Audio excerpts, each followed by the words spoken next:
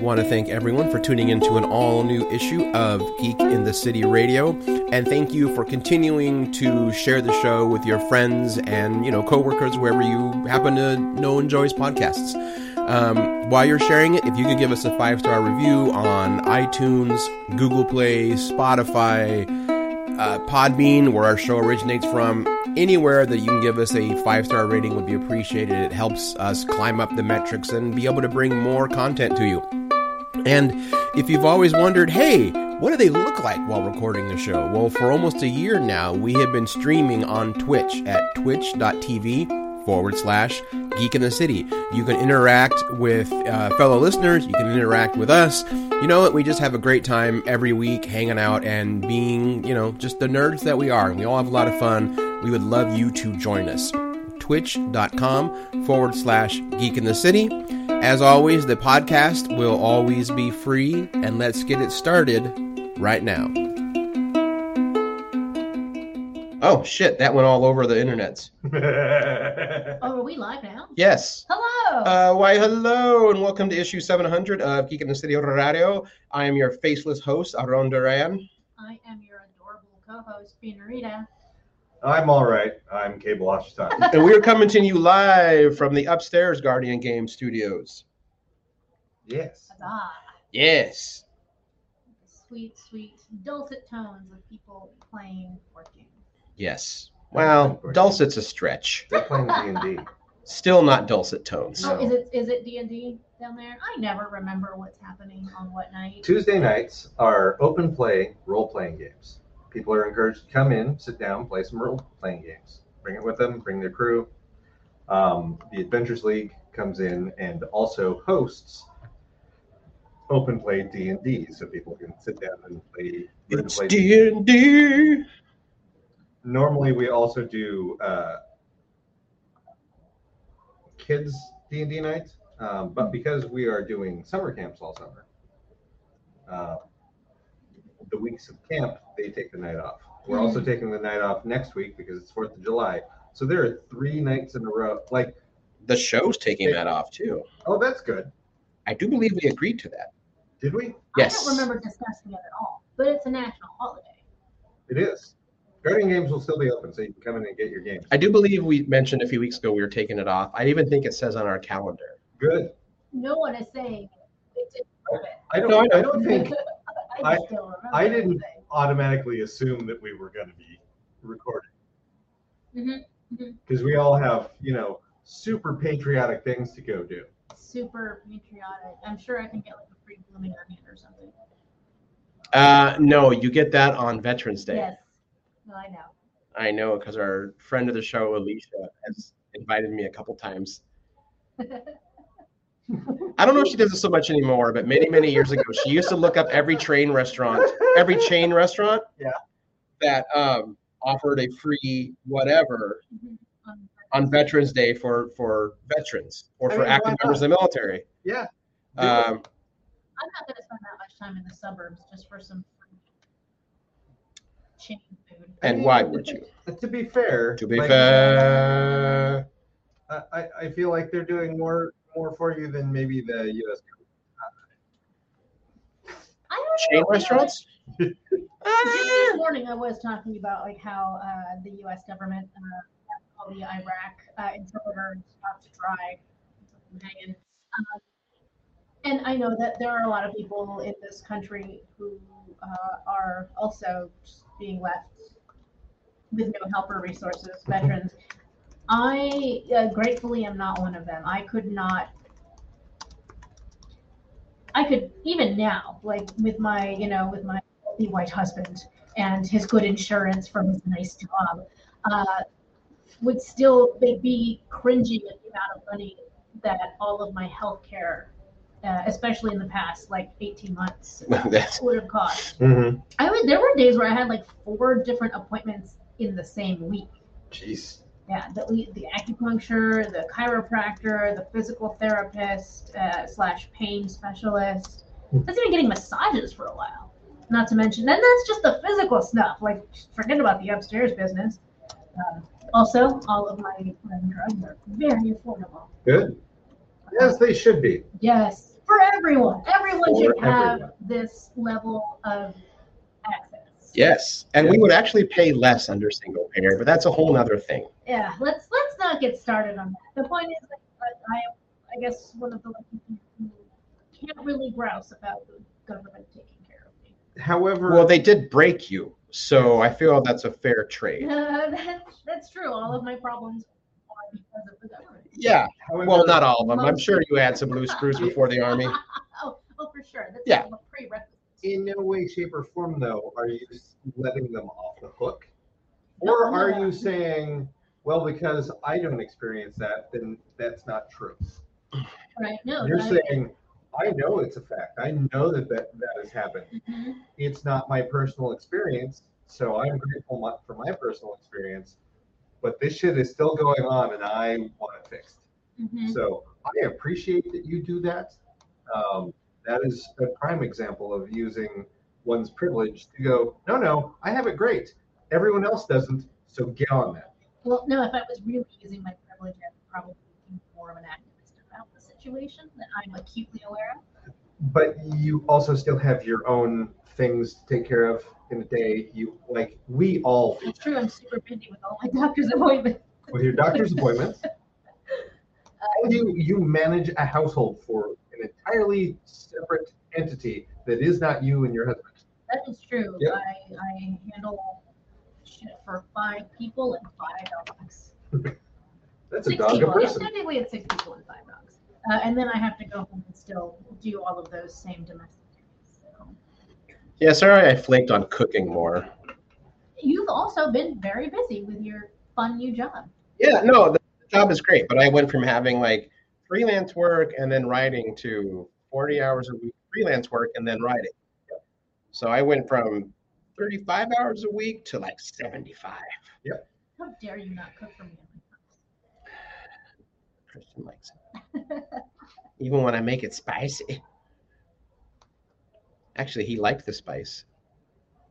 Even a few times he would have this curry and he'd be like, whoa. It was so fun. Woo. I make it spicy for everyone. How much spice? What is the low end of Right, 'cause- spice for Well, Christian? Christian and I are on very different levels, but Yes. it wasn't not spicy. Okay. No. It was like legitimately had some heat. Oh, good. Okay. I don't need the light anymore. Oh, that's true.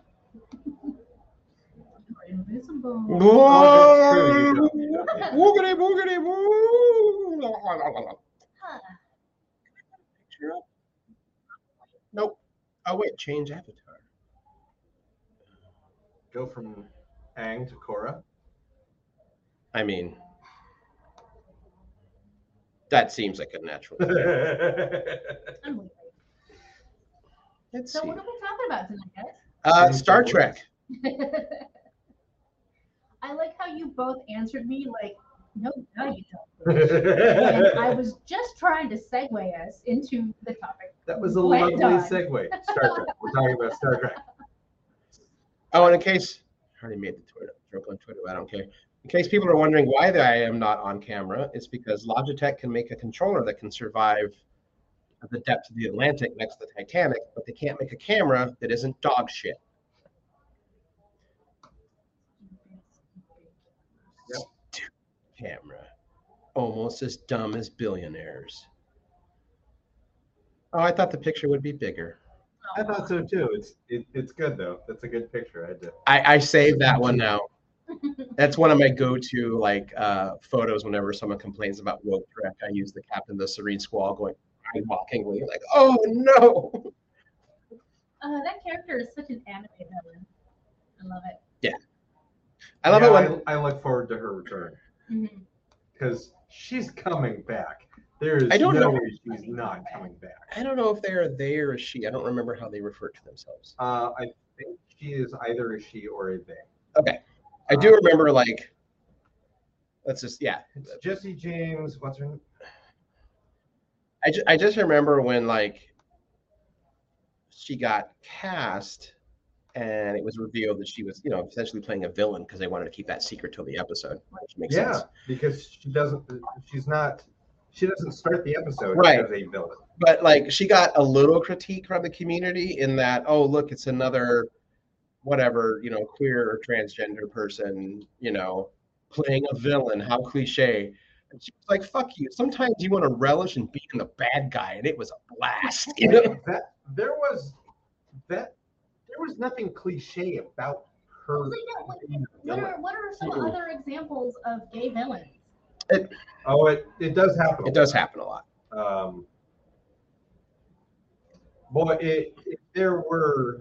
If we had anyone on this podcast that was schooled in queer cinema, they would have a list. Yeah, I mean, I could tangentially, I have some idea. Yeah, I need someone that has really studied that subject. That's okay. I'm not asking for an actual answer, but It's just how Mexicans always had to be drug dealers, even in Star Wars. Right. Jesse James Keitel, and she's the she.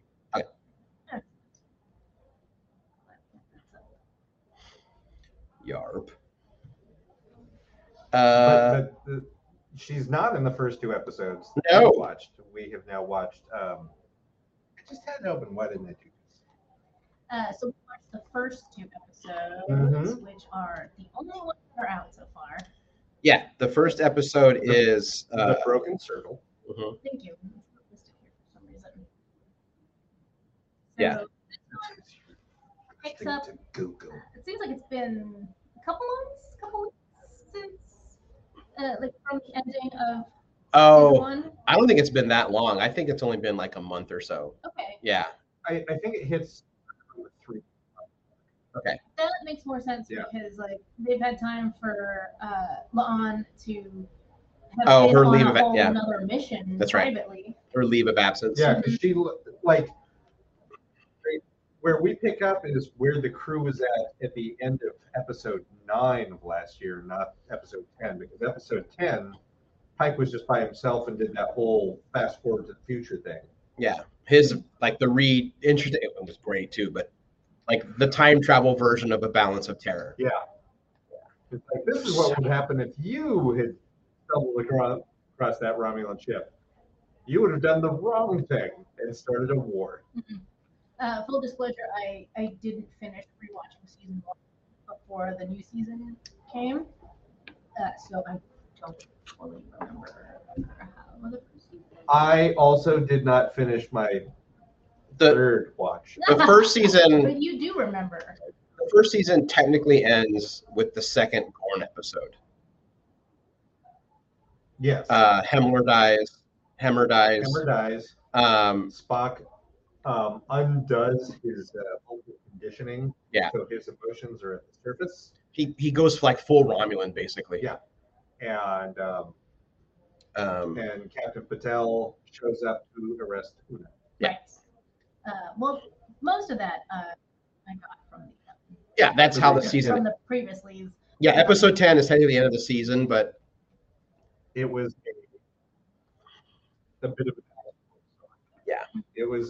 it was more to address the whole Pike was thinking about trying to fix things again, fix his own personal timeline. Mm-hmm. Yeah. And Future Pike, madness. Future Pike showed up and went, here's the thing, don't do this. Yeah.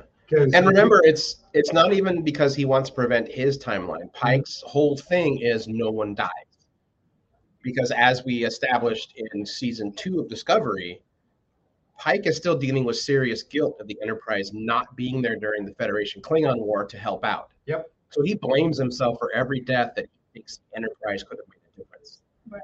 And that is what continues to plague the character, which we'll get to in the next episode. Yeah. Why? Yeah. But in the Broken Circle, we actually get to see the effects of the Federation Klingon War on some of the Enterprise crew that weren't serving with Pike at the time, because they were in it. They were all in it for the most part. It seems very much like Una, Spock were not. Correct, because they were out on. Spock was in the same asylum, and Una and Pike were on the Enterprise. and they were out in a whole different. They were like out of range, which Yep. is established in it's a Discovery book, and the books are considered canon because they work with the TV writers to fill in kind of fun gaps. In fact, in the book, so you know that in the episode, the season premiere of season 2 of Discovery, the blue shirt guy who's real cocky and like tells Burnham's like, you have to take these pods off automatic. Like we have to pilot a manual. And he's like, don't tell me what to do. And I can, and he blows up. Yep. So in the book, when you first meet him, he's very timid and unsure of himself.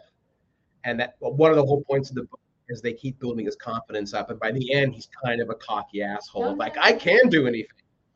Yeah. Great. Yeah. So the Broken Circle does something interesting that once you watch the first and second episode of the second season, all of this makes sense. But they, like the first episode, it's Una and Pike having a conference call. Mm-hmm. Like they're video chatting about what to do about her case. So he decides to go off world and go get her a lawyer. Right.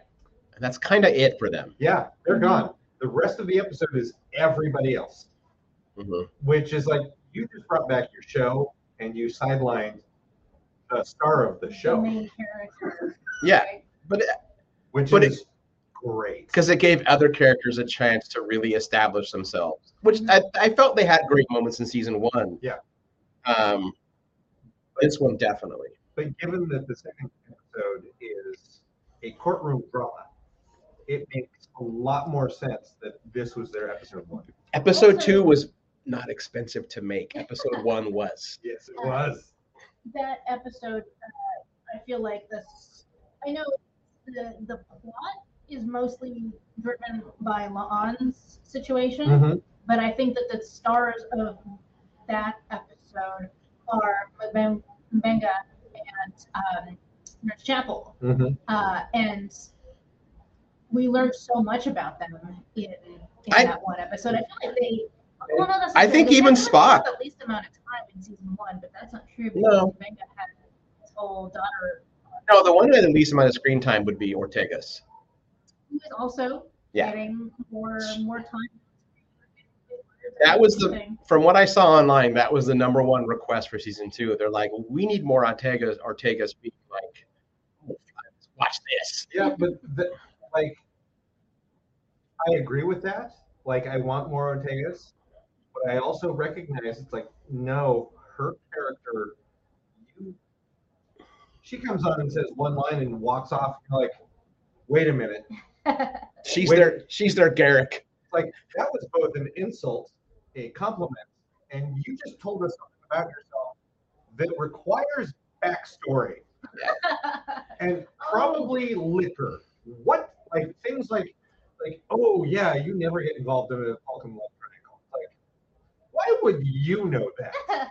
Don't do it, because if you do, they'll hit you with a lirpa. Yeah, Yeah. that scene from that episode Mhm. had like so much backstory potential. Yeah.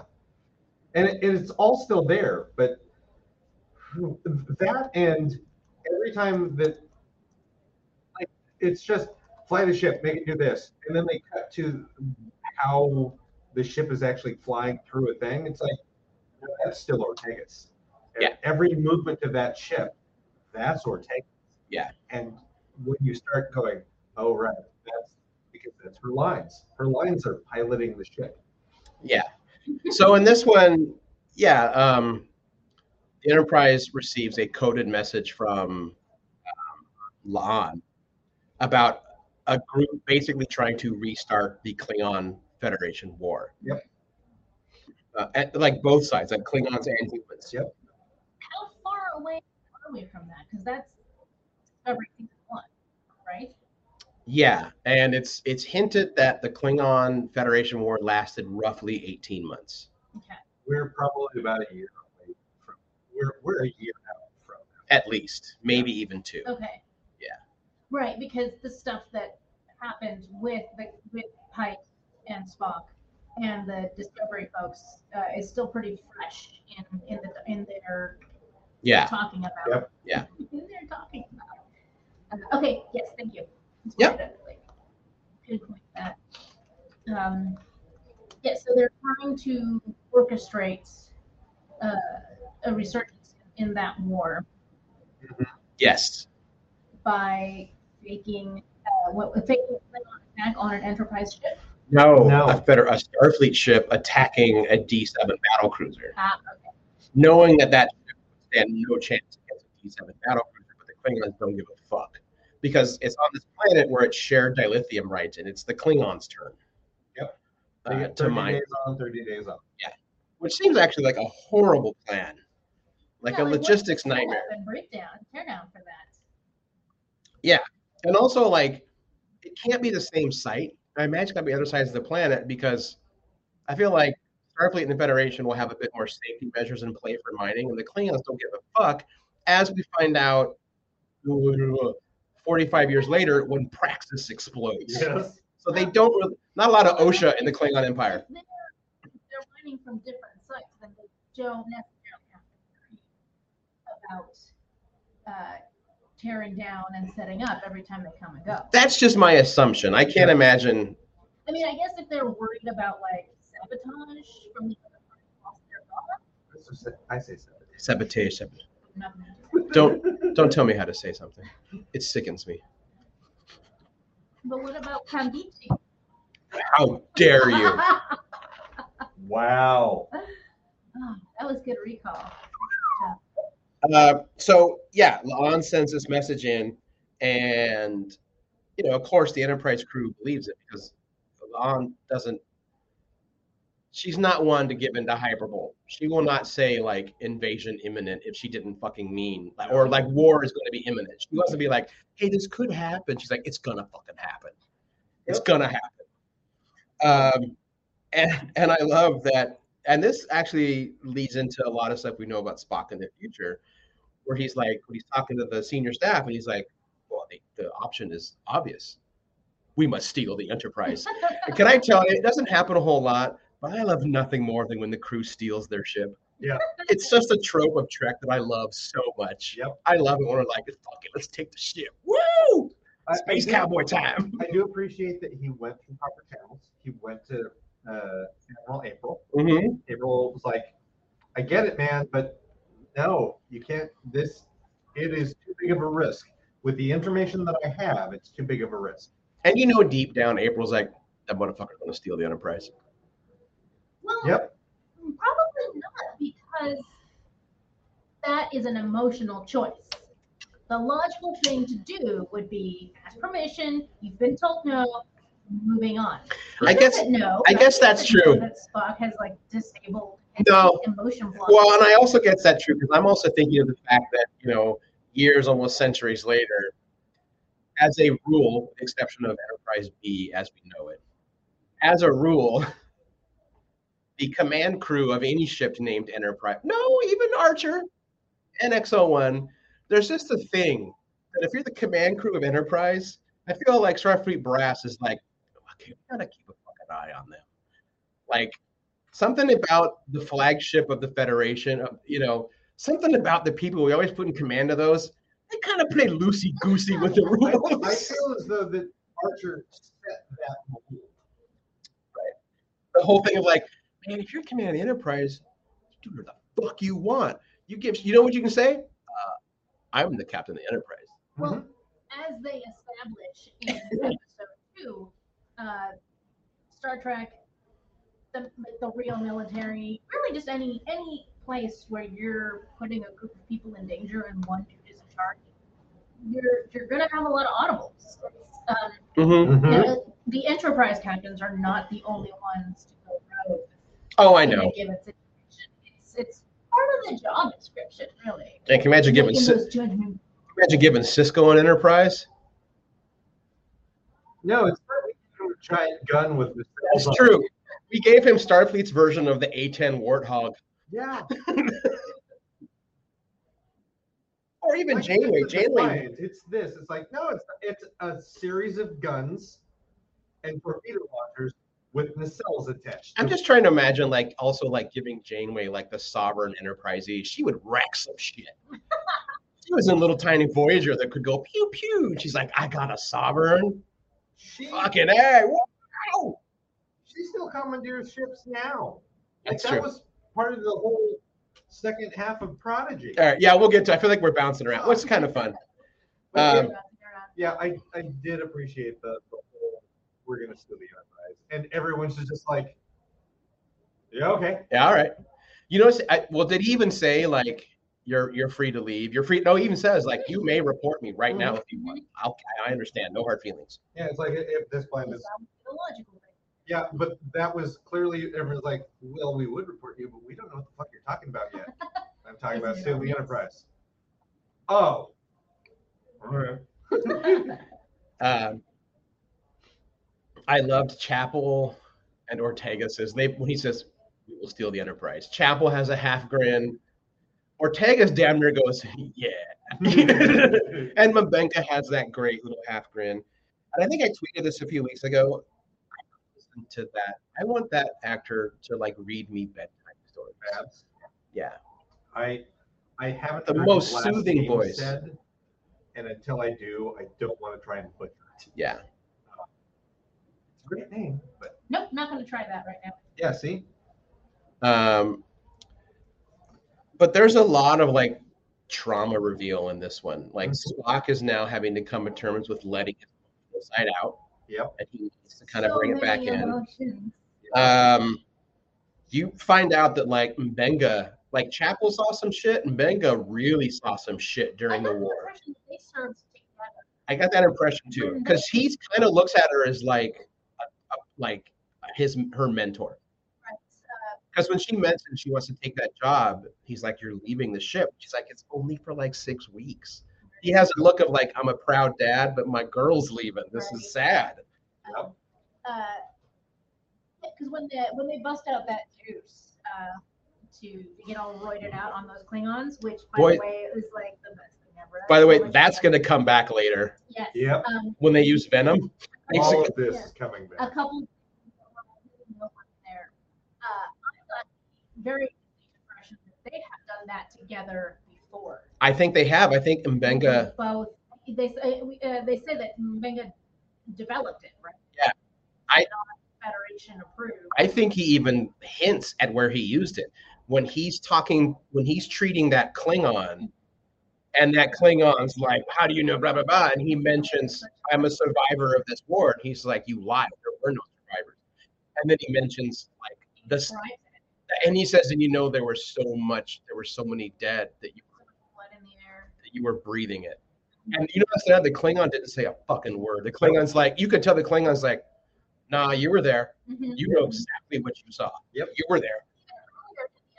They're sort of like debating stuff.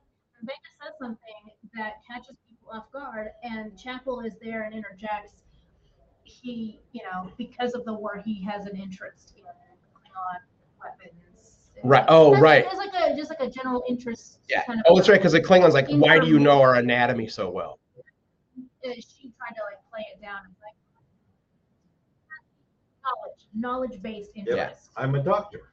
Of course, that's why I knew these. Right. Yeah. But no, they definitely had that part. He has fucked some people up, and in his broken part of his brain. Dark side, so, sure. Well, when she tells him, like, I can't tell you he's dead. She knew that he was gonna kill him.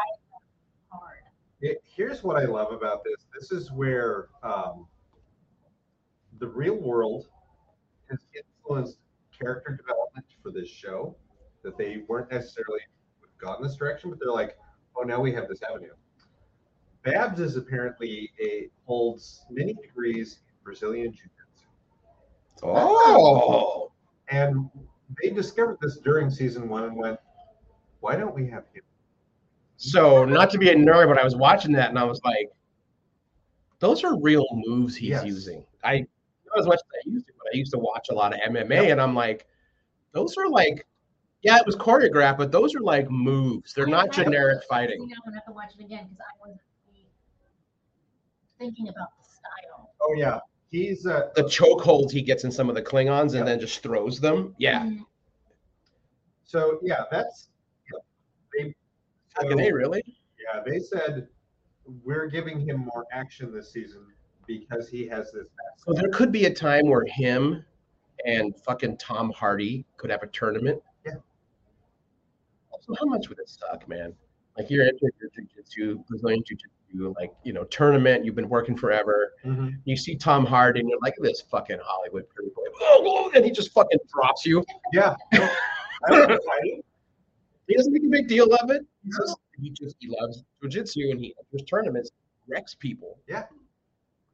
I think he stopped a mugger in London once. Yeah, that sounds about right. And they were like, well, why did you do it? And he was like, well, he was being a cunt and he stole the lady's bag. It's the right thing to do. Okay, that's Tom Hardy. All right. No, Yep. sorry. Jess Bush, on the other hand, does not have martial arts training. Mhm. So all of her stuff was stunt work. Mhm. She did her own stunts. Like they're both fighting in that scene. Mhm. I mean, you see her face during some of those hits and action shots a lot. It looks She real. she's been interviewed talking about the fact that she's like, it's great. Like we get to spend 2 days just hitting Klingons and like we're essentially just play fighting for 2 days. I kind of feel like ever since the first John Wick movie, if the actor is like healthy and in decent physical shape, they're like, do I have to have a stunt person for certain fights? Like, I'll just go to longer fight rehearsals. I kind of want to do it. And for some, the answer is going to be yes. You see the insurance person over there? That's why. Right. Right. Yeah. Depending on the difficulty and the risk factor. What's like they interviewed Keanu? He's like, yeah, the running, punching, like shooting, stabbing. That's me. The guy that gets hit by a car, that's my stunt double. Yeah. Like that's the guy who's been trained to take a hit from a car. Right. Yep. There's some stuff that you can't really just Yeah. Single. for one scene. Oh, watching that in the theater just made It's painful. me ache. Um, Oh man. Anyway. So I really love Spock's emotional journey in this first one. Mm-hmm. I've seen a few people are kind of take issue with this more emotional Spock, but this is the Spock that we get around the first 3 episodes of TOS before they had dialed the character in. So this is that more emotional Spock. Yep. And I think Ethan Peck is fucking nailing it. He purposely shifted Yeah, that whatever switch in his Klingon brain that blocks emotions from coming out. And you see him make sense at all. Right, and you see him barely holding it together. By the way, there's going to be spoilers. Duh. He's barely holding it together when he's on the bridge. And Ortega's is like, we need to shoot. We need to shoot now. And he's like, not yet. Not yet. And you see him start to like get red eye, like one tear. And he's like, and he almost cries and says fire. Yep. Yeah. Such a good scene. That was fantastic. Everything about that, like the tension of that scene was palpable. It really was. And then the moment they get that beacon on the bridge, he is out of his seat and almost halfway off the bridge before he even like gives a verbal command. Because he's really upset. Yeah. And they did almost die. Yep. And that was very emotional for him too. Like while he did save a life. And that scene, you know, kind of gives me one of those like little iRobot moments. If he were in his logical mind, who would he have gone for first to help? Yeah. I mean, luckily enough, Mega was more or less fine for the circumstances. And then, you know, back on the planet when he's like Klingon's like, I will not until I see him in the eye. Yeah. And the Klingon, you drink blood wine? And he's like, yeah, I've been known to. He's like, you are a different kind of Klingon. They're a different kind of Vulcan. Vulcan, sorry. And I will love when they have the first one. He says, "You are not like a Vulcan I know." Where he's like, indeed, but it's Spock holding a tankard of blood wine, just goes, yeah. And then of course there is like the newest member of the cast. Okay, good. So now Goddamn we can talk about this. Carol Kane as Commander Palia. Speaking of people, making comments about how uncommon of a Vulcan Spock is. Mm-hmm. Mhm. Well, I love it. She just says out. She's like, you were an uncommon. Well, first she's like, you can always count on a Vulcan not being able to lie. She's like, looks like someone is intentionally making it look like a warp core breach. You are in danger. I taught a course on warp core breaches. Do you not know that is what I teach? Are you suggesting that we are stealing the Enterprise? Oh, I'm flat out saying you are. And she's like, I want to go. But what is it like? Especially the son of Amanda Grayson, Yes. which was cool. Yeah, and that immediately is like, wait, what? You know my mom? Mm-hmm. Are you gonna tell my mom about this? Also, that's the fun thing. I love that and this was also the case in TOS, even though they didn't make it explicit. Vulcan is a matriarchal society, so when they get married, often the husband takes the name. Sarek didn't because he's an ambassador and he's just Sarek. But that's why she's not human. For that matter. right. And they've always said, and they're like, Spock, what's your last name? And he's like, you cannot pronounce the Vulcan. Mhm. You can't pronounce it. Is he the only character who's never been given? Sarek. He's always Sarek of Vulcan. Mm. And she who is my wife. Carol Kane is a goddamn treasure. Yep. And the last thing that I know of her having been in was Unbreakable Kimmy Schmidt, which I did really enjoy that show and Carol Kane's performance in it. But she's just this side of a garbage person in that show. And it is really nice. It's delightful to see her cleaned up. She's still beautiful. And the character is smart and funny and energetic. It's a perfect role for her. Yeah. Yep. And as an actor. and I can't tell if It that's was just written for her. yeah. I It love was. I love that so much. And I can't tell if that's just Carol Kane's voice as she's gotten older. It is not. So when I heard it, it sounds like if Simca from Taxi got older. I was like, that's the voice you used in fucking Taxi. Sort of. I was like, I heard. I'm like, this is an older. It's an evolution of that voice, is what I personally heard. So here's the fun internet theory that's going around. Is that based on they introduced her as Lanthian? Yeah, Lanthian, which is Lanthanite. Lanthanite. Yeah. Lanthanites we're now just learning about them, but they are long-lived, nigh immortal beings that resemble humans and can pass as human and have been Hiding in plain sight hiding in plain On sight on Earth. Earth, Mhm. for presumably centuries. presumably. I'm sure they said exactly how long it's been. I don't No, think they it have said not. No? Nope. Okay. So the theory is that yes, Commander Palia is Simca. Oh, that she just is Simca? Yeah. And for that matter, every fucking character Carol Kane has played that is a real world character from Taxi forward, which would also be her character from Kimmy Schmidt. Unbreakable Kimmy Schmidt. And The Princess Bride. No, because that's not real world. That's a fantasy tale Oh, that's right. Right. from a book. But that also makes her character for Law and Order SVU and Homicide: Life on the Street, where she's played the wife of Detective Munch. Oh, shit. Yeah, Which So that- makes her connected to every show ever made because Right. she was married to Munch. yeah. So that she's in 3 episodes, but I looked at her IMDb. I'm like, this links way too many shows to Star Trek. Also, someone had mentioned, well, that means Lanthanites must be a Federation member race. No. They pass as humans. Yeah. Because at the end of the episode, she says, your mom was the first person I came out to. And only Uhura was that accent. Yep. So Uhura was like, you're Lanthanite. because Uhura is like a master of linguistics. Yep. Yeah, she can figure out by your fucking race, by your accent and your dialect. Of course she can. I love the fact that she's playing Aelia as if she's 5 steps ahead and 2 drinks away. Yeah, that's accurate. Mm-hmm. That is an accurate assessment. What does she say to Spock? 2 drinks in and you get all personal. Yeah. I love how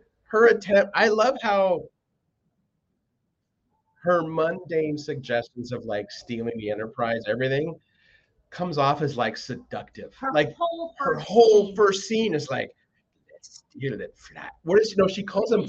Does she call him Flyboy? Something like that. Yeah, no, she literally made that whole scene sound like a come on. Yeah. Yep. I love it. I love Yeah. it for her. Also, her outfit. Not that Paramount is making smart decisions when it comes to Star Trek, but her little engineer's belt and side bag. Yep. I want one. Star Trek fanny pack. Yep. Yeah.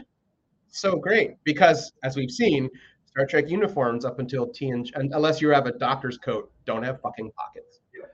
So you have to wear belts. And it's a Liefeld future. There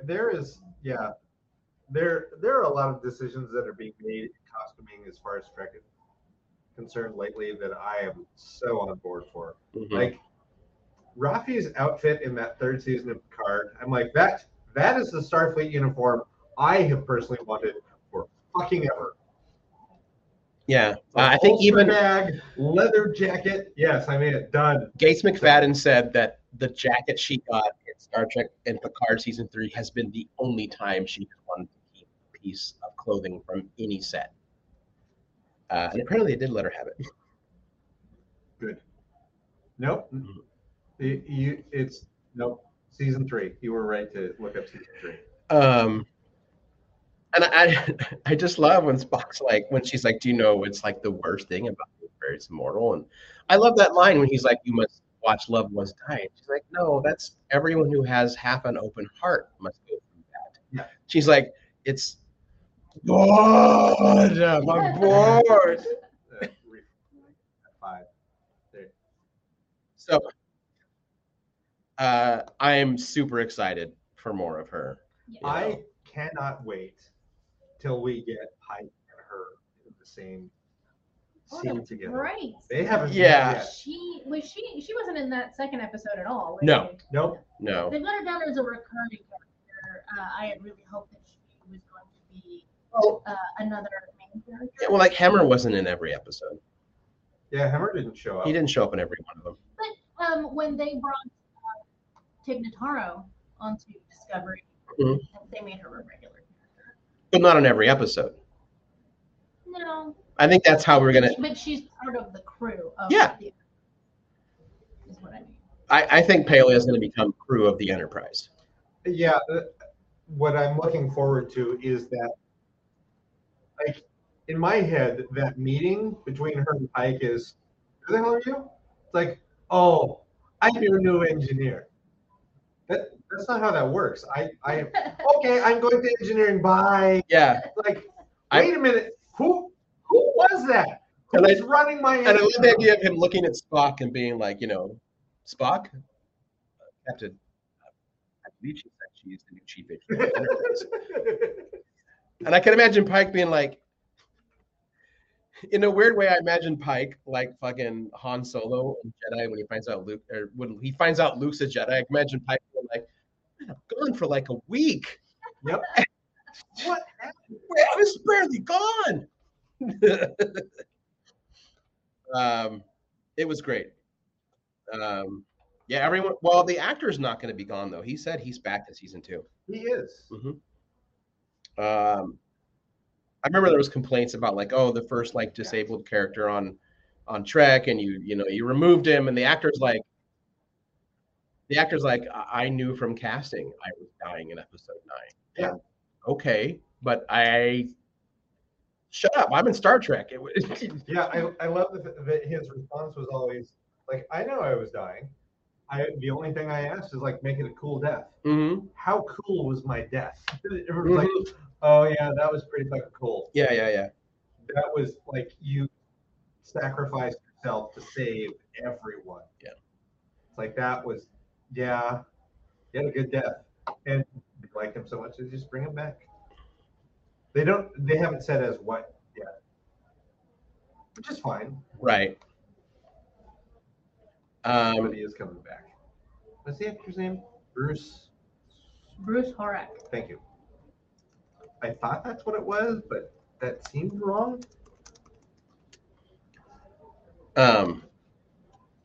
So yeah, and then I just think, I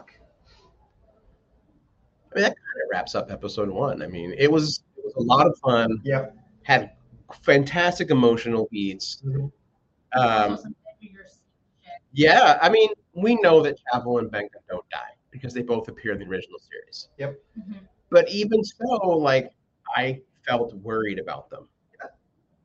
There is a way to write a high stakes situation for a character you know is in a different piece of work. Right. Yeah. Just because we know they live, it's like there's still a bunch of people on the ship that I don't know what they're based on. Because also there are things worse than death. Yeah. Yeah. Well, I mean, but we both know that Mbenga and Chapel are, for the most part, unharmed because we see the TOS. I do appreciate that this is also the first time that we know Dr. Mbenga's first name. Mm-hmm. He's Dr. Joseph Mbenga. Yeah. Which I don't think that was ever said in No, TOS. it was not. So that's great. Like to have Nurse Chapel Christine refer to him as Joseph. Just yell at him like, Joseph, you've got to. It's like, good. Like, thank you for continuing to do this. Before we wrap the conversation on this episode, I did want to point out that one of the things that had people really weird about Strange New Worlds specifically was that it was going to be more episodic. Mm-hmm. But we're definitely moving into some continuity stuff with the Gorn, right? We dealt with the Gorn a couple times in season 1, and now they've opened the season with this sort of Damocles situation that no one knows about. Right. Yeah, it's gone. Continuity. Yeah, well, I mean, you can be episodic, but still have themes that run through. Like season 1 did that, season 2 is going to do that. Right. No, I mean, I don't mean it as a bad thing. Right. It was just something I noticed. I assume season 3 is going to have that because they've officially greenlit. But as we'll get to later, I don't fucking trust anything Paramount's saying right now. Right. So, yeah. Yeah, and that, leads us right into episode 2. Yeah. Ad Astra per. Ad Astra per Astra. Or Ad Astra per Astra. Thank you. To the stars through hardship. Yeah. Oh my god. Who was it that was pointing out, like, man, Star Trek is really good at the courtroom procedural. And they're not wrong. No, Star Trek does really good courtroom shows, episodes. Measure of Man. Oh my god. Well, there was Court Martial in TOS, which was good. Yeah, Measure of a Man, The Drumhead. DS9 had that one where Worf's wanted for murder by the Klingon Empire. Remember when he like that split decision, he destroys what they think is a ship full of civilians. The one at the end, even though he's found innocent, like Sisko corners him in his office, is like, you're gonna command that ship. Like, I can't have you can't say it was a decision that I made in a split second and I worked on instincts I didn't think. He's like, you're gonna sit in that chair. That answer is not acceptable ever again. So I love that he's found innocent. Our Star Trek father was still like, you have disappointed me, Worf, son of I don't think Voyager ever had a courtroom. The closest thing they did was when they were trying to decide whether or not the Doctor was sentient. Right. And they whiffed that one. Yeah. Did they end it with technobabble? Voyager whiffed it? What? I'm trying to be a lot kinder to Voyager these days because I keep looking back at it and going, there are parts of it that were ahead of its time. Mm-hmm. It is getting the due, and the characters themselves and the actors that portrayed them should be getting all of their due. No, all of my what's the word? Ire? Yes, we'll go with ire. Mhm. All of my ire when it comes to Voyager is specifically aimed at the producers or all of the people who were like, no, we can't do that, do it this way. I don't even blame the writers. No, the writers were hamstringed. Mm-hmm. I mean, that was always my frustration because of Berman and Braca calling the shots. Voyager really paid attention to be like the distilled vision of it. Like, we are going to explore every week. We want to get home when the we will maintain Starfleet's ideals at any cost. Doing transmutation, I mean, even then, that was always sort of my complaint is like they came so close and then they just fucking dropped the ball. They chickened out again. They took the easy way out every time. Yeah. Mm-hmm. Like they conveniently made it that as the show launched, Tuvok had just done his Ponfar. Oh, right. Yeah. And I'm like, you could have had an amazing episode where like he needs to go through it and the only person he fucking trusts is Janeway. How does that change their relationship? You know, there was just, and he's married, so but it was still a thing. He's like, if I don't do this, my Vulcan blood will kill me because we're like space salmon. Then they did it with that one, the younger Vulcan, and then with B'Elanna, and then that went sorts of sideways. Yeah.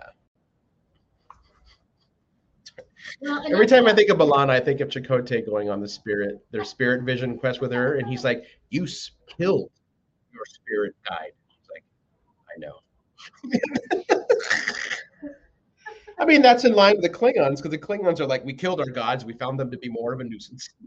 Yep. Anyway, yeah. This courtroom procedure absolutely blew it out of the water. Oh my I God. do want to point out, I think most people will agree, there is the scarcely veiled, like allegory of Star Trek where you're like, this is so obviously about X, Y, Z. And then there's not even trying. No. And I'm not mad about that at all. Because they did such a fucking good job. That episode had me bawling. Yeah. As we learned in... This is a bonk bonk on the head episode. Yeah.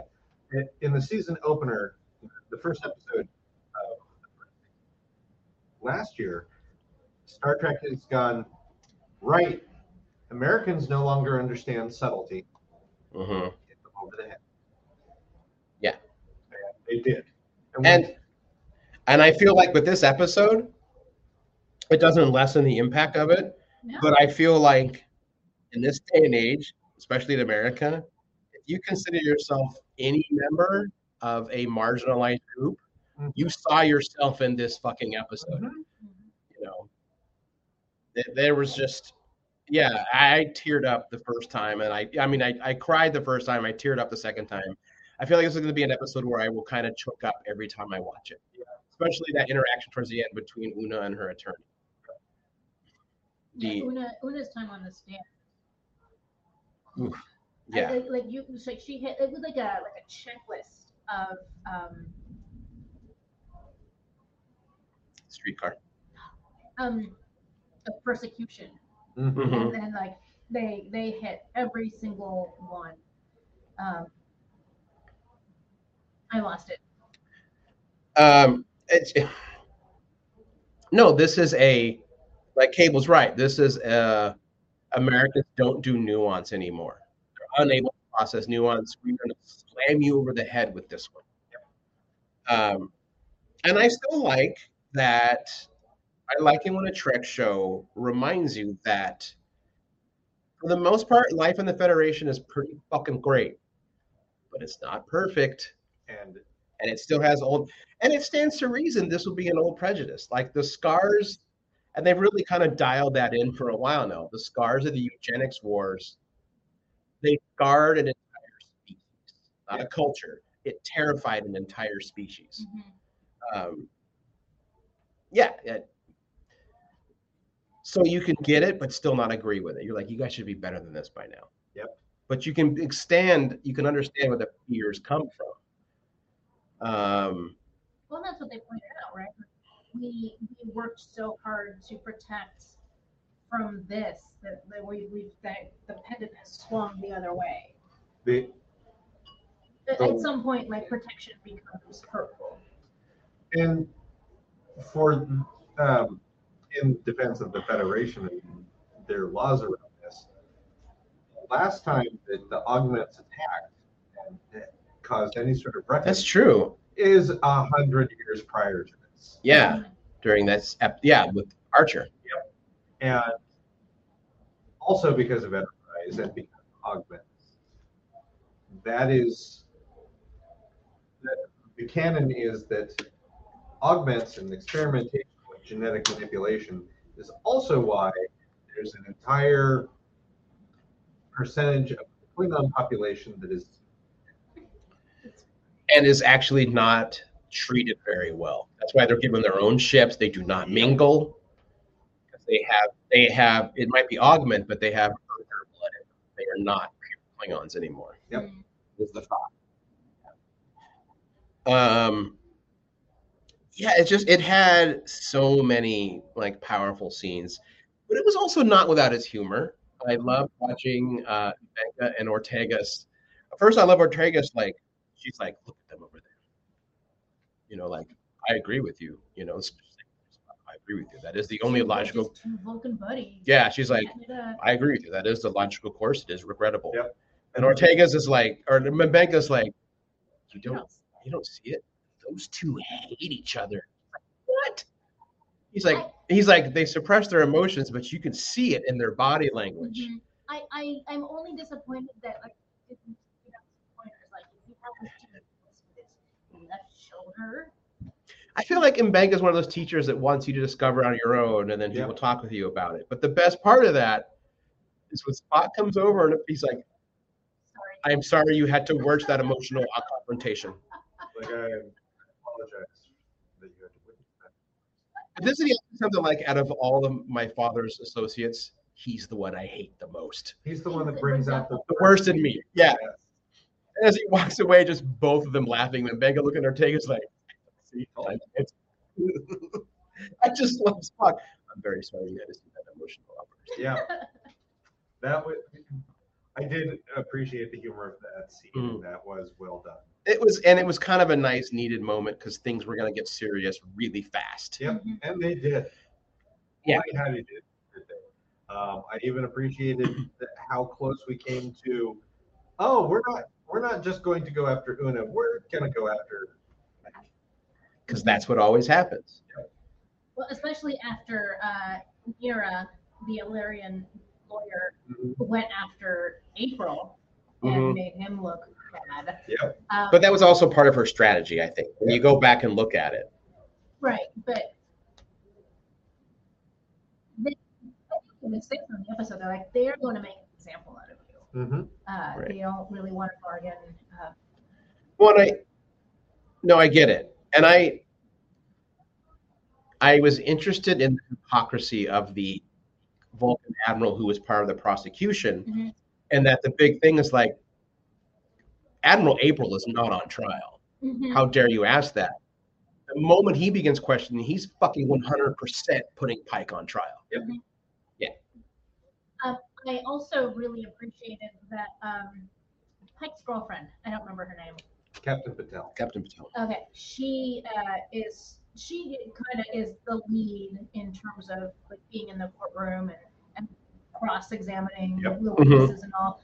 But as the episode, as the trial progresses, you can see that she is less and less on her own side. She didn't want to be on that side of this case to begin with, right? But at least in the beginning, she's really trying to do her job, right? Yep. Because she was what is needed, whether she likes it or not. But slowly, you see her really switching sides and thus not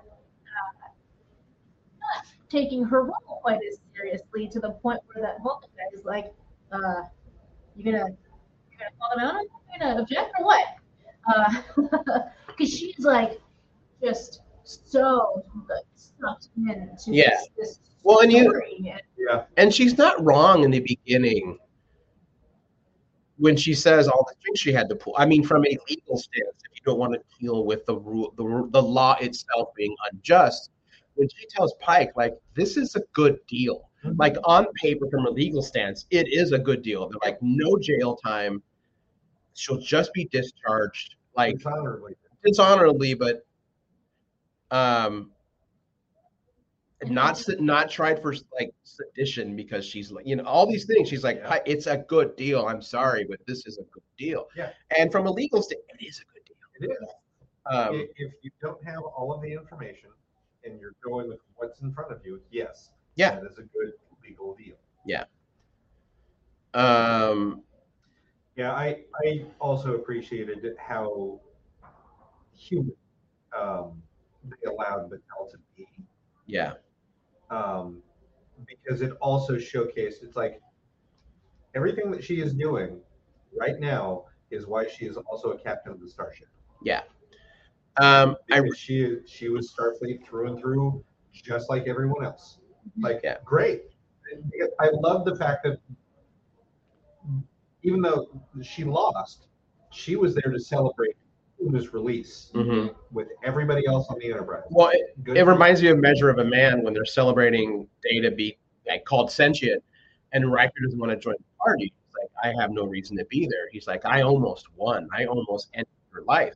And Data's like, but was it not true that if Starfleet felt you were not doing it the best of your ability, would they have not ruled in summary judgment against me? Yep. And he's like, yeah. He's like, well, then in a way, you saved me. Like, you're the reason why I got through this. And like Picard's like, you're a much wiser man than I, or Riker. Mhm. It's a great scene, and I feel like Patel has that similar moment.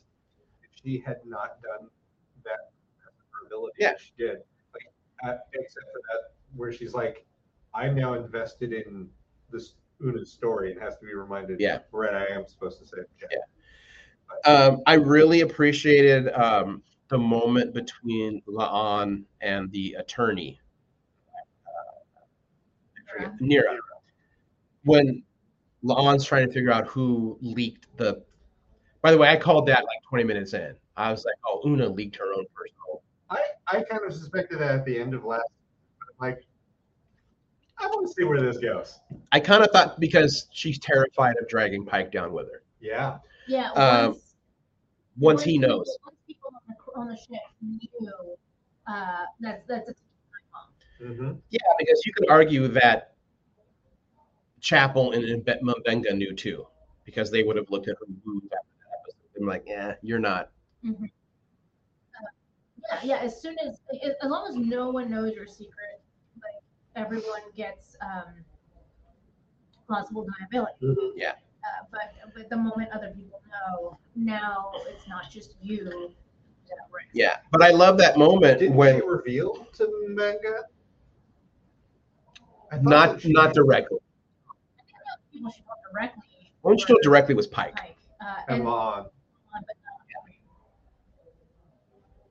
Right. But I love that moment though between La'an and Nira, where Nira's like, "You're mad at her," and she's like, "Yeah, I am." But not for the obvious. It's because La'an is still carrying this shame that she is a descendant of Khan. And everyone looks at her like, when are you going to do it? Mm-hmm. When are you going to be a fucking, a Noonien Singh and go all like, it's in your blood. Like, even though she's never maybe been told that, she's internalized that it's almost like a poison inside her. And now she's got a friend who she has opened up to as a young person because Una saved her. And so La'an sees Una as like the big sister who protected her. And it's like, how dare you not share your secret with me when you know the pain I keep for being a descendant of Khan Noonien Singh. And it's like an honest moment. And the Nira's like, and by the way, it was not you. Yeah. And also No. but also you have every right to be angry at Una for her hiding it. Like, you didn't do this. But you didn't do As this. we know, Nira has been pissed at Una for probably a couple decades now. Because Una said that she left, her family left the Illyrian community to go hide amongst the human community when they were when she was 12 or 13.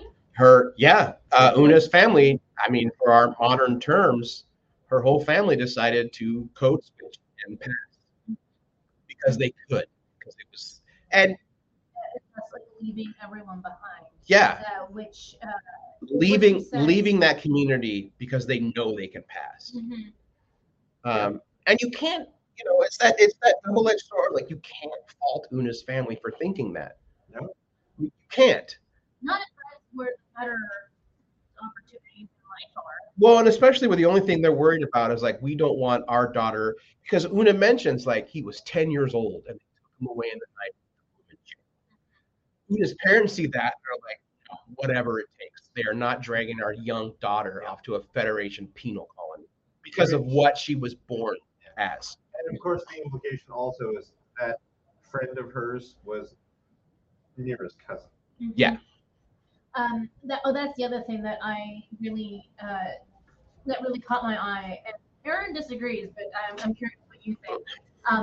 Yes, obviously it is laid out in words. Nira and Una were once best friends, mm-hmm. And Nira is like deeply mad at Una mm-hmm. for having left her behind. Mm-hmm. And I think it's about more than just the thing with her brother. They had a scene, just Una and Nira earlier on, where they're disagreeing with each other, mm-hmm. and it just seems like there's like some other subtext there. I'm not going to remember exactly what was said, but I felt like there was some subtext there about their relationship. And then at the end, when Nira is leaving in the transporter room, they hug as friends, and as Nira's walking away, they're holding hands, and they zoom in on that and show that like they don't let go of each other's hands until basically the last mm-hmm. moment mm-hmm. before it. Weird, I guess.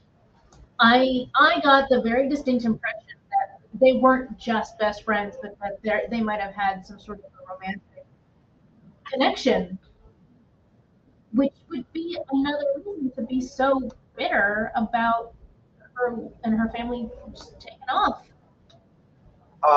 I think that is written with a certain amount of ambiguity so that it better suits your personal narrative to interpret it that way, then that is why it is written that way.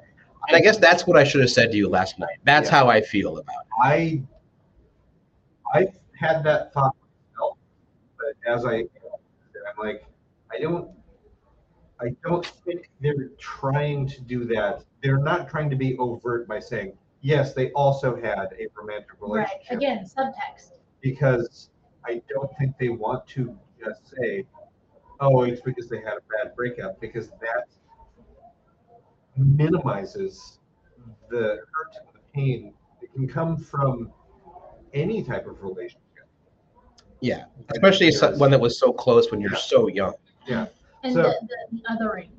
Yeah. Yep. I think that subtext is there, and so that it can be interpreted that way, specifically because everything about this trial and everything about Nira's defense of Una on the stand is supposed to be an analogy for everything that's going on right now. Yeah. Mm-hmm. So I think that was painted with a very specific broad brush so that you could interpret it that way, because if that's what makes it connect to you personally.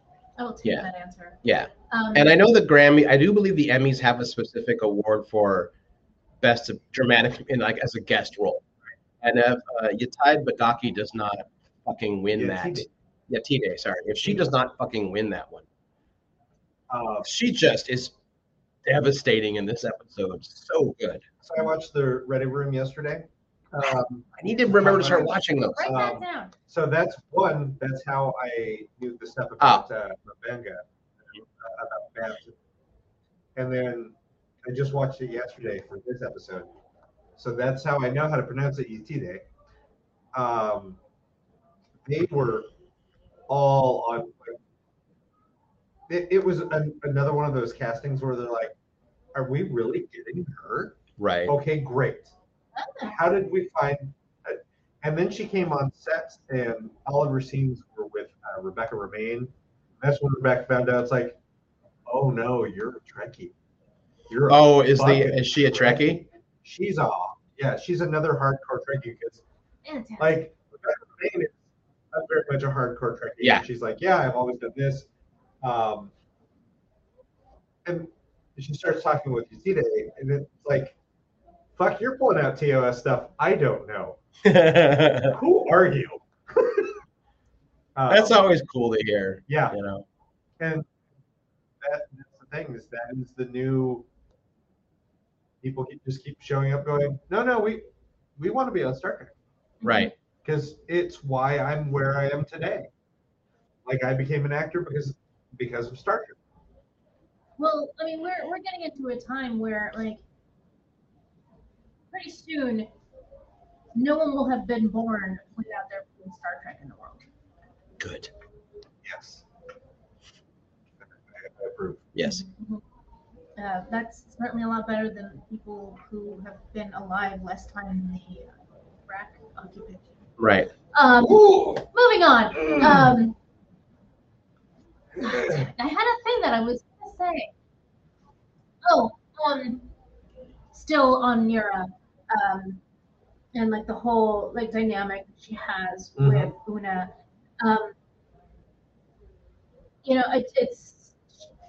She has quite the arc for a single episode, right? It goes from like not returning phone calls and refusing to even meet with Pike to agreeing to take the case, but she's just going to use it as a pedestal for a bigger, more global issue, being like the treatment of Lemurians by Starfleet/the Federation.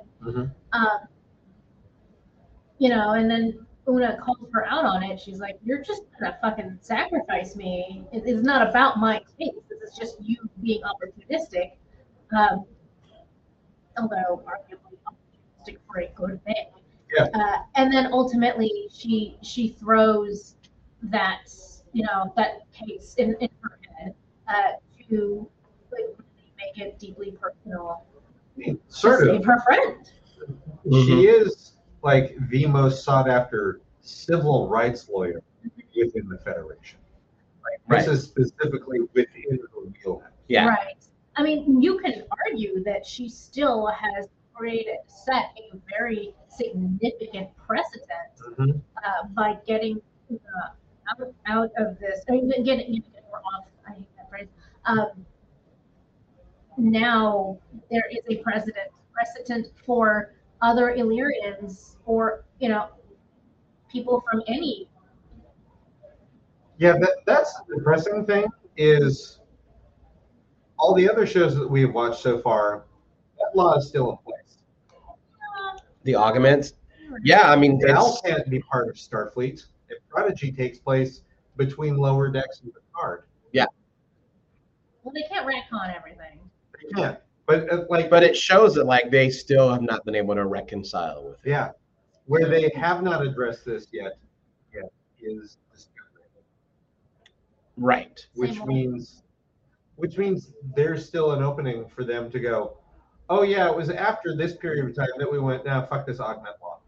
Yeah. I can see that. So there is a place within Discovery's continued storyline where they can go, oh yeah, no, after this happened, and after this happened, then we did this. I also like that this still established that Starfleet has trial uniforms, not just dress uniforms. Because the costume designer, they said, like, we studied the menagerie for days. And that's why these trial uniforms look this way. It's from the menagerie. Those uniforms are so good. They're so good. They are so gorgeous. They're so special. I mean, I'm also always going to love the casual green captain's tunic. Yeah, but everything about the costume of the show has been It's just so good. Yeah. so on point. Oh my God.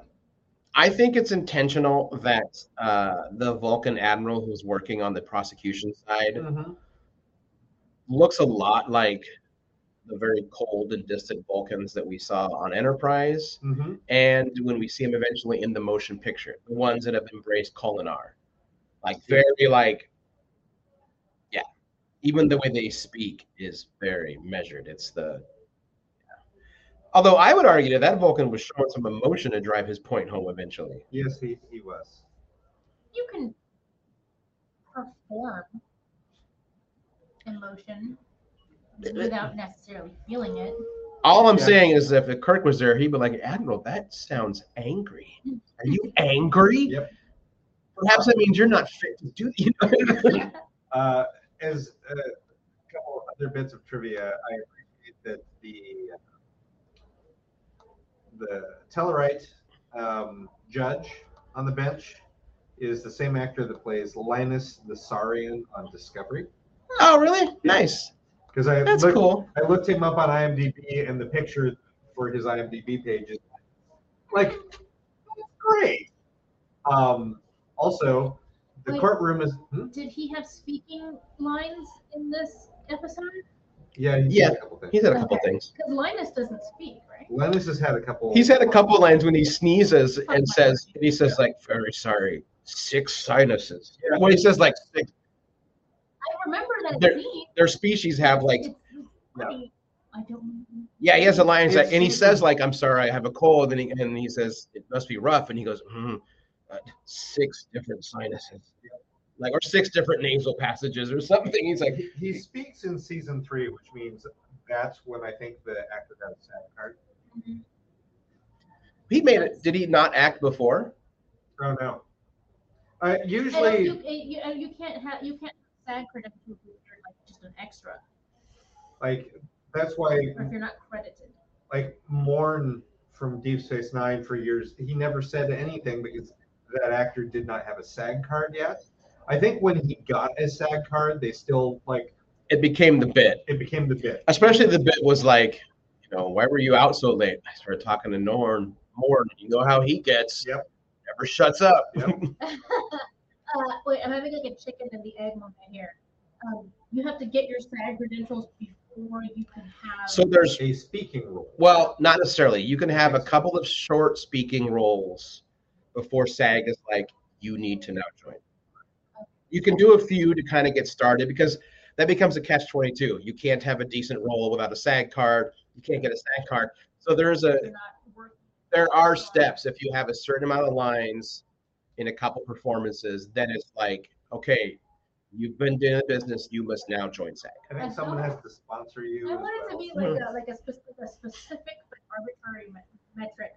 You have to have spoken 30 words on screen before you qualify for SAG. I'm sure it is some arbitrary number. Yeah. I don't know. But yeah, the other thing is the courtroom is a Discovery set. It is a big round room. Is it the room where like she gives the speech of like we must reach for the stars? Oh no, it's the Fleet Admiral's office. Oh, okay. They just repurposed it and put like different Chinese on it. Yeah. So it looked great as a courtroom. It's like, oh, this is really pretty. It's like, right. Yeah, we set it so that it would be overlooking Stern. Performers may join SAG-AFTRA if the applicant is a paid-up member of the affiliated performers union for a period of 1 year and has worked and been paid at least once as a principal performer in that union's jurisdiction. It's like for a little while I used to be a member of the like they've been gutted. They have no power anymore. Radio used to have a union too. And they have no fucking authority, which is why like radio has been gutted and there's like 3 radio stations, all like iHeartRadio or bullshit. But I was a member for a little while. Well, I'm looking forward to Strange New Worlds. Lower Decks crossover is this No. week. Yeah, they Lower said. Decks crossover is episode 7. I thought they were saying episode 3. Is Jonathan Frakes the director for that one? Yeah. Episode 7 is Those Old Scientists. That is a Lower Decks reference. That makes more sense because this week's episode for this Thursday is tomorrow and tomorrow and tomorrow. Which is a time travel episode. Yeah. Woo! Which makes me think they're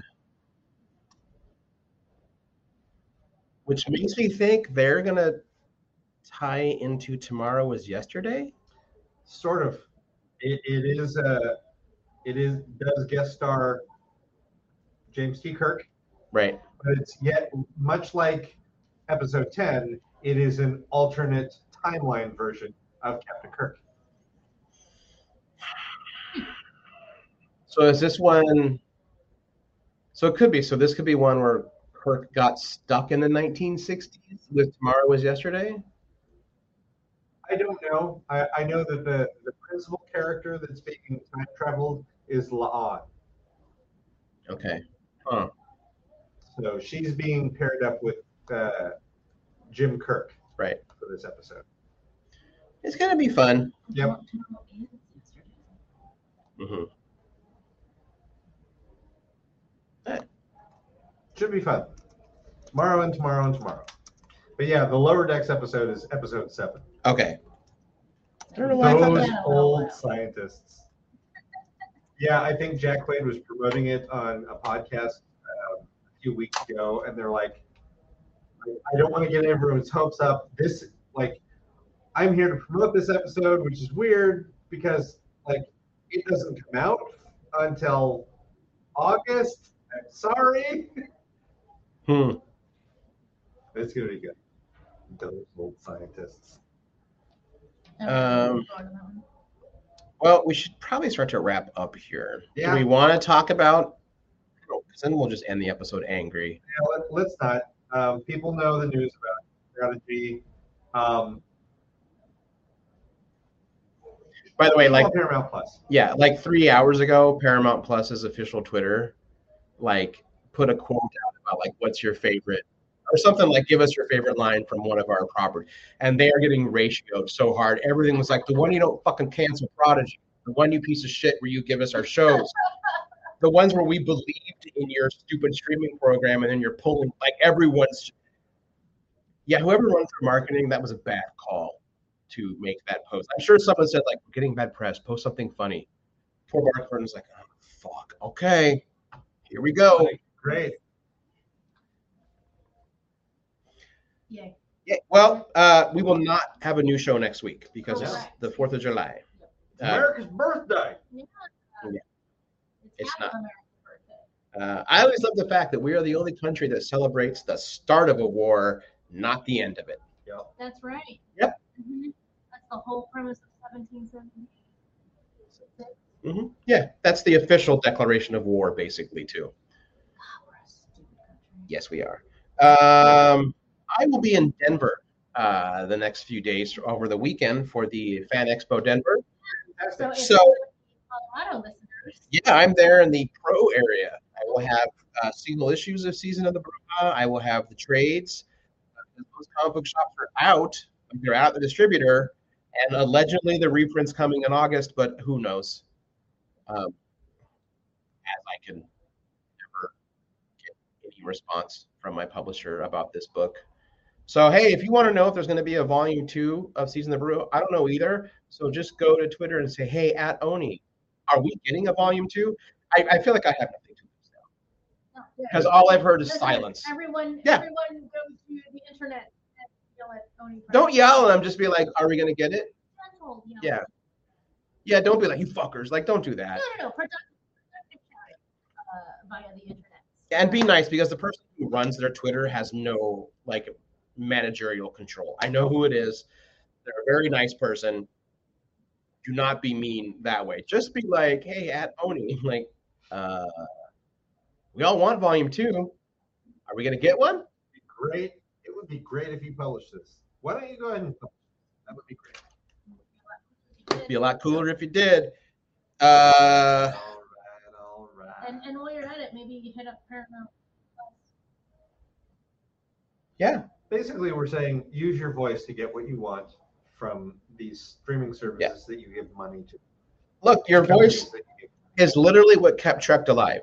Without the letter writing campaign, when it was canceled during the first season, none of us would be here right now. It just wouldn't have happened. I put one factual letter on the internet, and so many of my problems got solved last week. All right. My car situation. Oh, yes. Okay. Right. Well, with that, I am Aron Duran. We will talk to you in 2 weeks.